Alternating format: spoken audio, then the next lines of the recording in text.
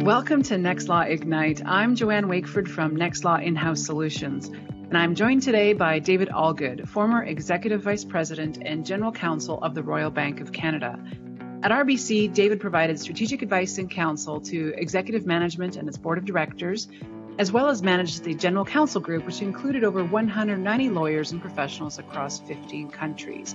He was also a member of RBC's Ethics and Compliance and Reputational Risk Oversight Committees.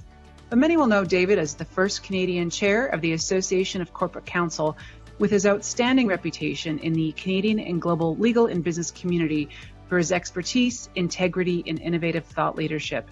David is also recognized as a leader in the areas of diversity and inclusion and pro bono, and has a strong record of dedicated community service. David, thank you for joining me today on Next Law Ignite as we explore a topic that I know is near and dear to you as a coach and mentor for many, the daunting yet exciting prospect of becoming a general counsel for the first time. Now, you moved from private practice to an in-house role, and within 2 years, you became Executive Vice President and General Counsel. Tell me about what that experience was like for you, and how have things changed in terms of the expectation of the role?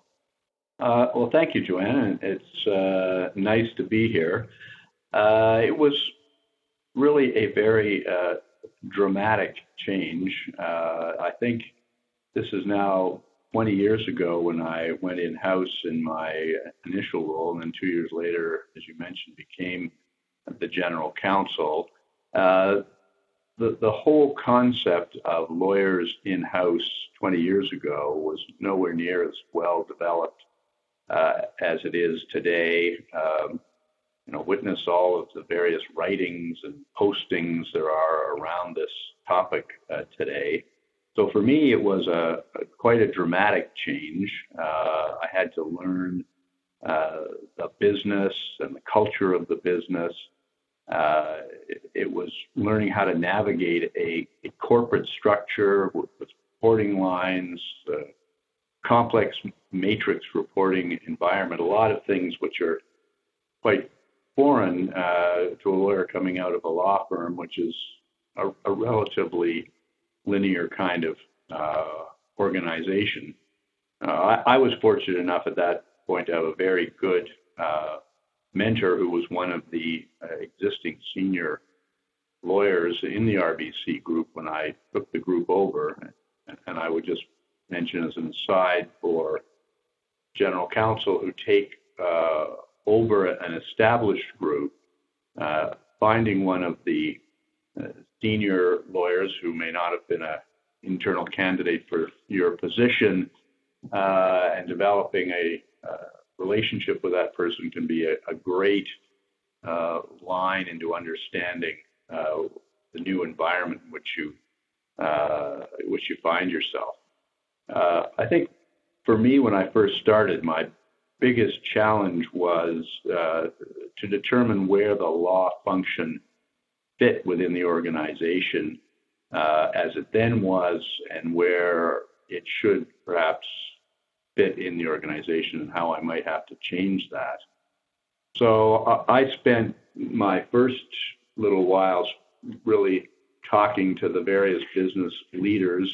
At RBC, we had 4 distinct business platforms, and I had to learn what the business's expectations of law was, their assessment of current performance, and then spent an equivalent amount of time getting to know the legal group, the lawyers that represented the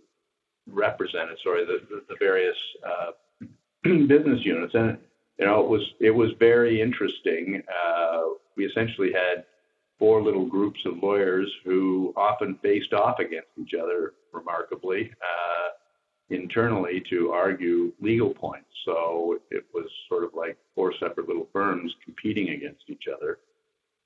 One of the biggest things that I worked on over the first 2 or 3 years was really to change the mentality of the law group so that it wasn't a captive in-house law firm, but we're much more aligned to the business, much more business partners of the business. And that that change took at least 2, maybe 3 years to implement with any degree of effectiveness.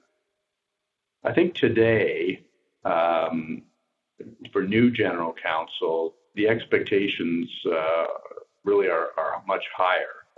The understanding of the in-house role, understanding what role they should be playing, the skill sets that they need to have going in-house, I think have been refined over the last 20 years. And, someone who is trying to get to a general counsel position, the expectations are going to be higher. Expectations about understanding what the role is, what the business is, and how the general counsel relates to the business. The degree of sophistication of the candidates for these positions have all, I think, changed dramatically.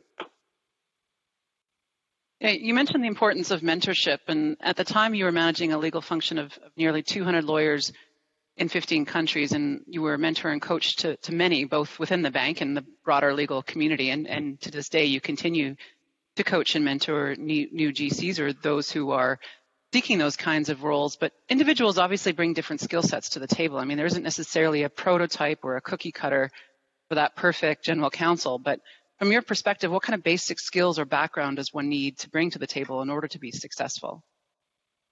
Well, it is a good point, because there are many different combinations of skills that can be effective in the general counsel role.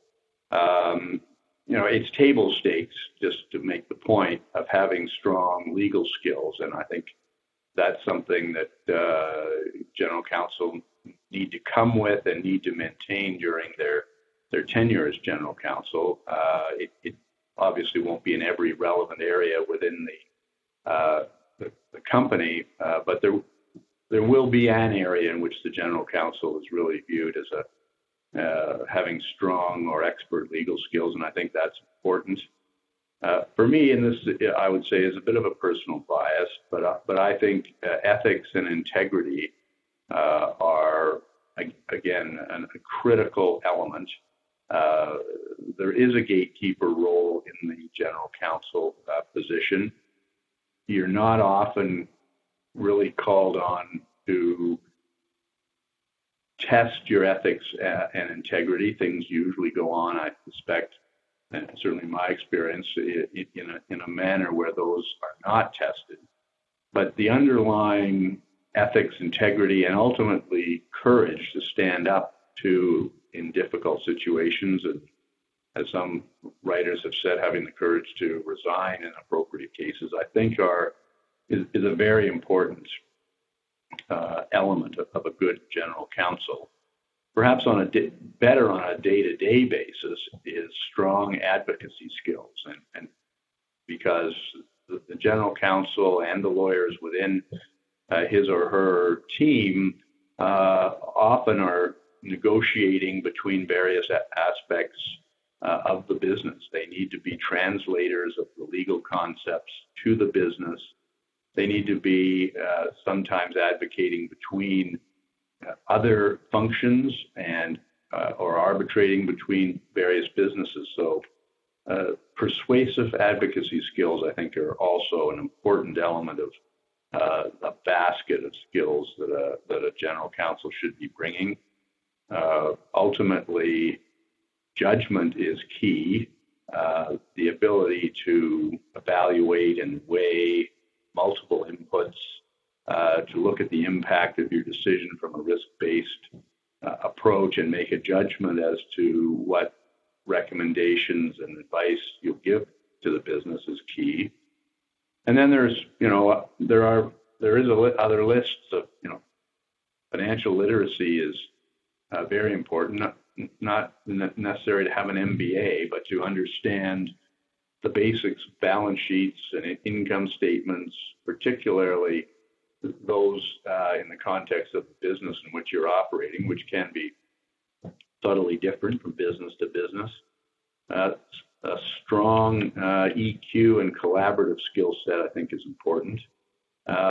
Being a team player is critical, because you have not only your legal team where the general counsel needs to be a leader and needs to be able to set a vision that the team will consolidate around. You also need to be a team player in the context of the various businesses.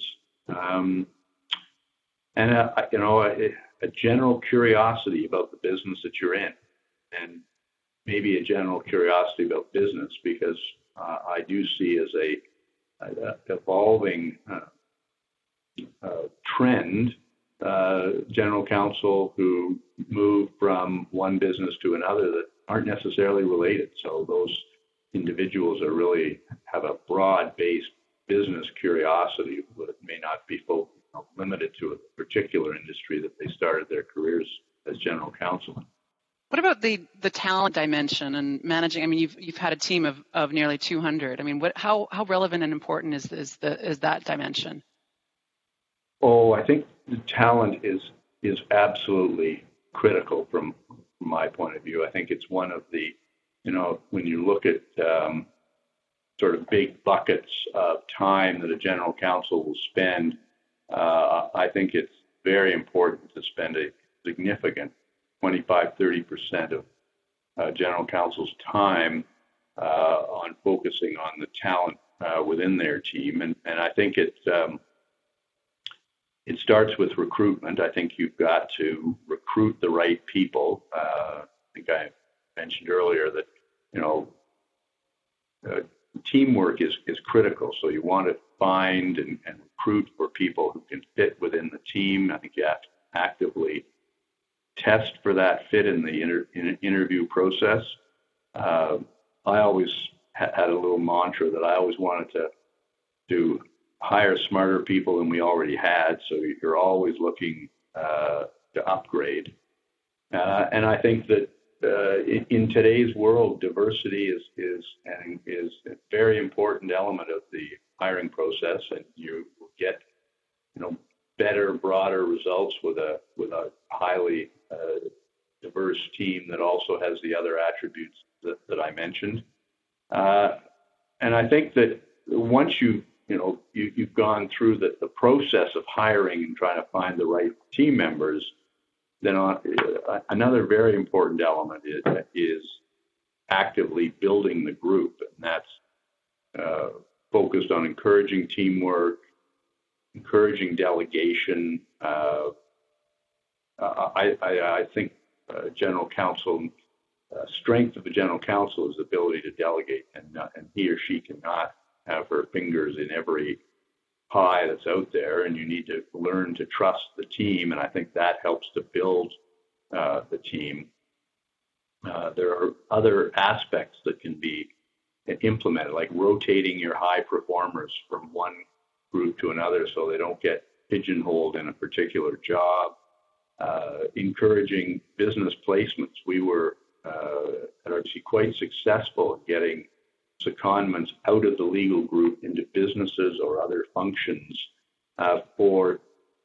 to fulfill the needs for a special project. And then those lawyers, when they came back to the group, had a much, just a better understanding of the organization writ large. And I think it's a great way to build the team. And you just have to, I think, put responsibility on the lawyers, and have high expectations of them. And I think my experience was lawyers respond very well to that trust. I think that can be a whole conversation in itself, the talent piece, I think. So it could very well be. What tips would you have for someone coming into the role of an established function versus being hired as the first GC or even in-house counsel in that organization? I mean, two entirely different contexts. Yes, they are, because coming into an established legal function, you are faced with a basic construct as to where you fit. I think that coming in to an established function, the first and critical things are, and these are sort of expectations at today's level of GCs, you have to have done your homework and spent your time learning about the business, and there are all kinds of publicly available information for established companies if they're public, MD&As,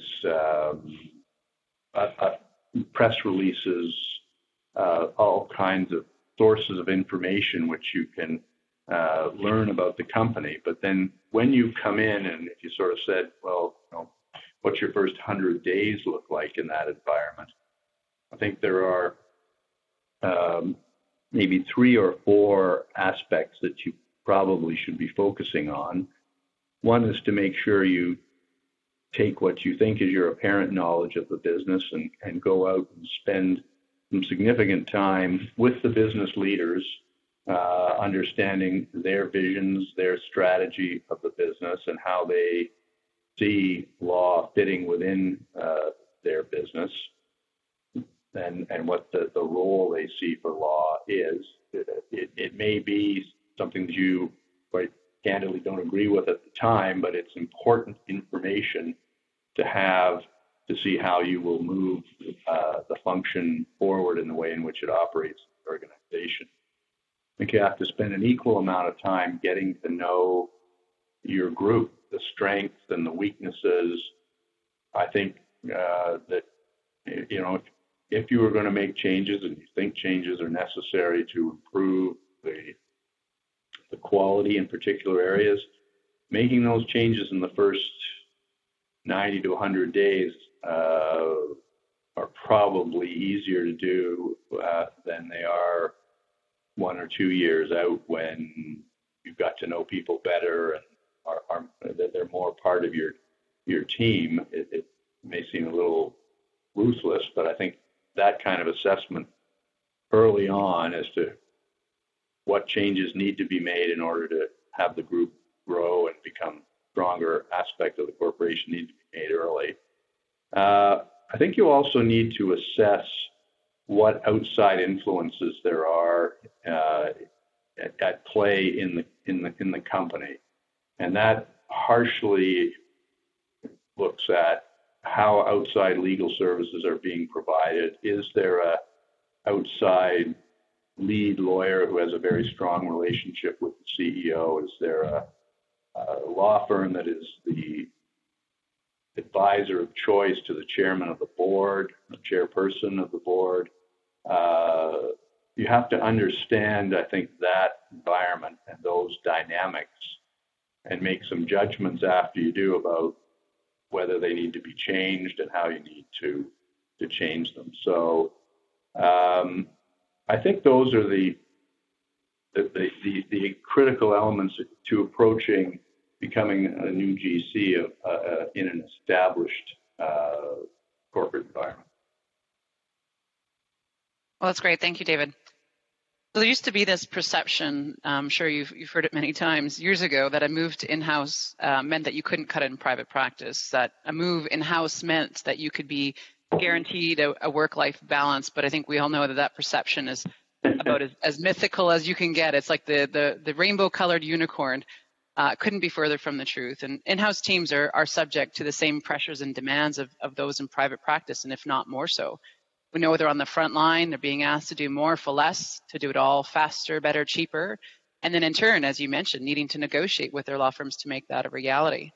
Many of the GCs that we've been speaking to through Nextlaw and, of course, Stenton's just have too much to do and not enough time to do it. And that sort of resonates through their entire legal team. But how do you, getting into this role, how do you avoid getting into that situation? How do you start on the right foot to ensure that you are realistic about what you can accomplish and ultimately be a success? Mm-hmm. That is a good question. And when you're faced with coming into a new situation, I think one of the important things is really to understand, what is what's your mandate? What does the organization actually think that they want you to be doing? So I did, you may believe the mandate needs to be changed and you work to change it, but you need to understand, first off, what the mandate is. And then you need to assess whether or not that's appropriate in the circumstances. And I think that in managing the demand, part of that is to understand the way in which the business treats legal. I certainly found that in the case of the bank, lawyers have lots of skills that are useful in many different environments. And, I would see in the early days projects in which there were lawyers involved, there were finance and accounting people involved, business people involved. And it always struck me early on, that because lawyers actually can write pretty well, it's part of the skill set that comes along with being a lawyer, the lawyers were always getting a drafting job. So there'd be a meeting that's, it was the lawyers who were going to draft something, which, was not legal product or legal advice particularly. There might have been a small element of legal advice. I think part of being able to manage your resources in order to accomplish an ever increasing degree of demand is to make sure that the legal function, even though business partners are really doing what is in their wheelhouse or their strength, and not having their skill set used in other places and really doing the work of other functions or businesses in the organization. So I think that that's something that you need to sensitize the team that you're leading to. And then beyond that, I think that there is, within the way in which lawyers work, there's lots of scope for looking at process improvement, simple things, simple lean processes that just make the way in which the lawyers work more effective and efficient. So that's just within the legal group itself. And a lot of this stuff doesn't need to involve technology or, expensive programs.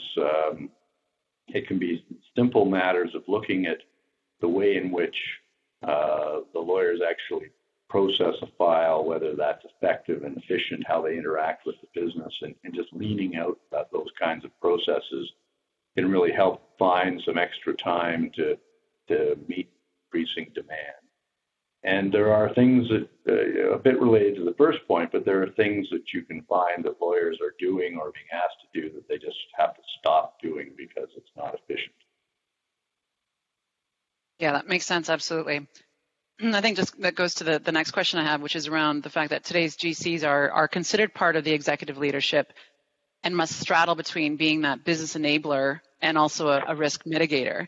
This is about not being perceived as the department of no, but actually, making sure you protect the business at the same time as managing the risk, while at the same time managing the day-to-day needs of the company. So what tips would you have for someone trying to break into that role of that strategic business partner while still managing the day-to-day needs?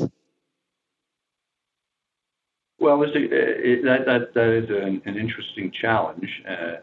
Part of the latter point is delegation, and certainly as I went through my tenure, I didn't start this way, but towards the end of my tenure, I had developed what today would be called a legal operations role. I hadn't really looked on it as such when I was developing it, but a lot of the regular operational side of group that we had, which to be fair was a significant group, and therefore we had the resources to dedicate.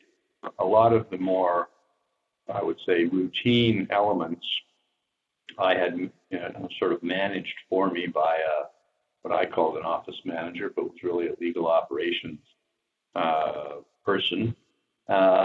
And that allowed me to focus on some of the more, what I thought, critical elements, one of which I mentioned earlier was the importance role that DC should play in talent development within the legal group. But the other aspect, and this really goes back to sort of the way in which you approach your first days, having a continuing dialogue with your business partners so that you're understanding the way in which the business is evolving. It's certainly not static, and there will be new aspects to the business. And I think for a general counsel to get into the position that they are looked upon as a strategic partner that is consulted on strategy, the general counsel has to have developed a deep understanding of various businesses that a company may be carried on and a strong relationship with that business leadership team. So general counsel needs to spend time with the other leaders, the business leaders, to understand what their challenges are and be able to provide advice, which isn't just what the legal group can do to support the corporation. Sort of obvious, perhaps, but it requires a continuous education by the general counsel from a business perspective. You mentioned all the demands of general counsel. They have to keep current on many of the developments or important developments in the legal area, but they also need to find time to read the appropriate business journals or business articles to understand business trends so that they can add value around the strategy table. Yeah, great point. Now, we've covered a lot of ground, David. Thank you. But in terms of any closing thoughts, what would you suggest a new GC focuses on in the first 100 days to make an early impact and ultimately ensure their ongoing success? Well, I think, and I probably through some of these other questions touched on most of it, but I think they need to clearly understand the mandate, clearly understand, and this comes through discussions with not only the CEO, but the other senior business leaders, where the law group fits at the beginning of that 100 days, what the perception and expectations of the law group is at that point in time. And then I think GC needs to decide whether that's appropriate or needs to be changed, and if changed, develop a plan and a strategy to change that and enunciate that, the necessity to make those changes to the business leaders and the GC. If changes are going to be made in that regard, buy-in from your fellow leaders in the organization are critical. I think the GC has to spend a good chunk of that first 100 days understanding the skill set that he or she has inherited, and how that skill set is or is not appropriate for the first part of the analysis as to what the law group should be doing and how it is going to provide legal support to the organization. And I think that early on, and these may be very root of entry, the GC needs to enunciate some type of metrics that he or she will want to have accomplished in the first 90 days. That they won't be long-term metrics that may be important over the next several years, but have established some form of report card for themselves and for the law group over that first 100 days, so that he or she can meet with the business team and the CEO at that point and lay out the plan for the next number of years as the group develops. Well, David, that's wonderful. That's very helpful information. Certainly emphasizes the point that there's a lot to do. It probably is a bit of a lonely job as a general counsel, and always very good to have somebody to talk to as a mentor and a coach. But thank you very much for joining us today, David, on Next Law Ignite. I look forward to keeping in touch and having more conversations on some of these topics and expanding further. So thank you very much for your time today. Oh, you're very welcome, Joanna. It was my pleasure. I enjoyed the discussion.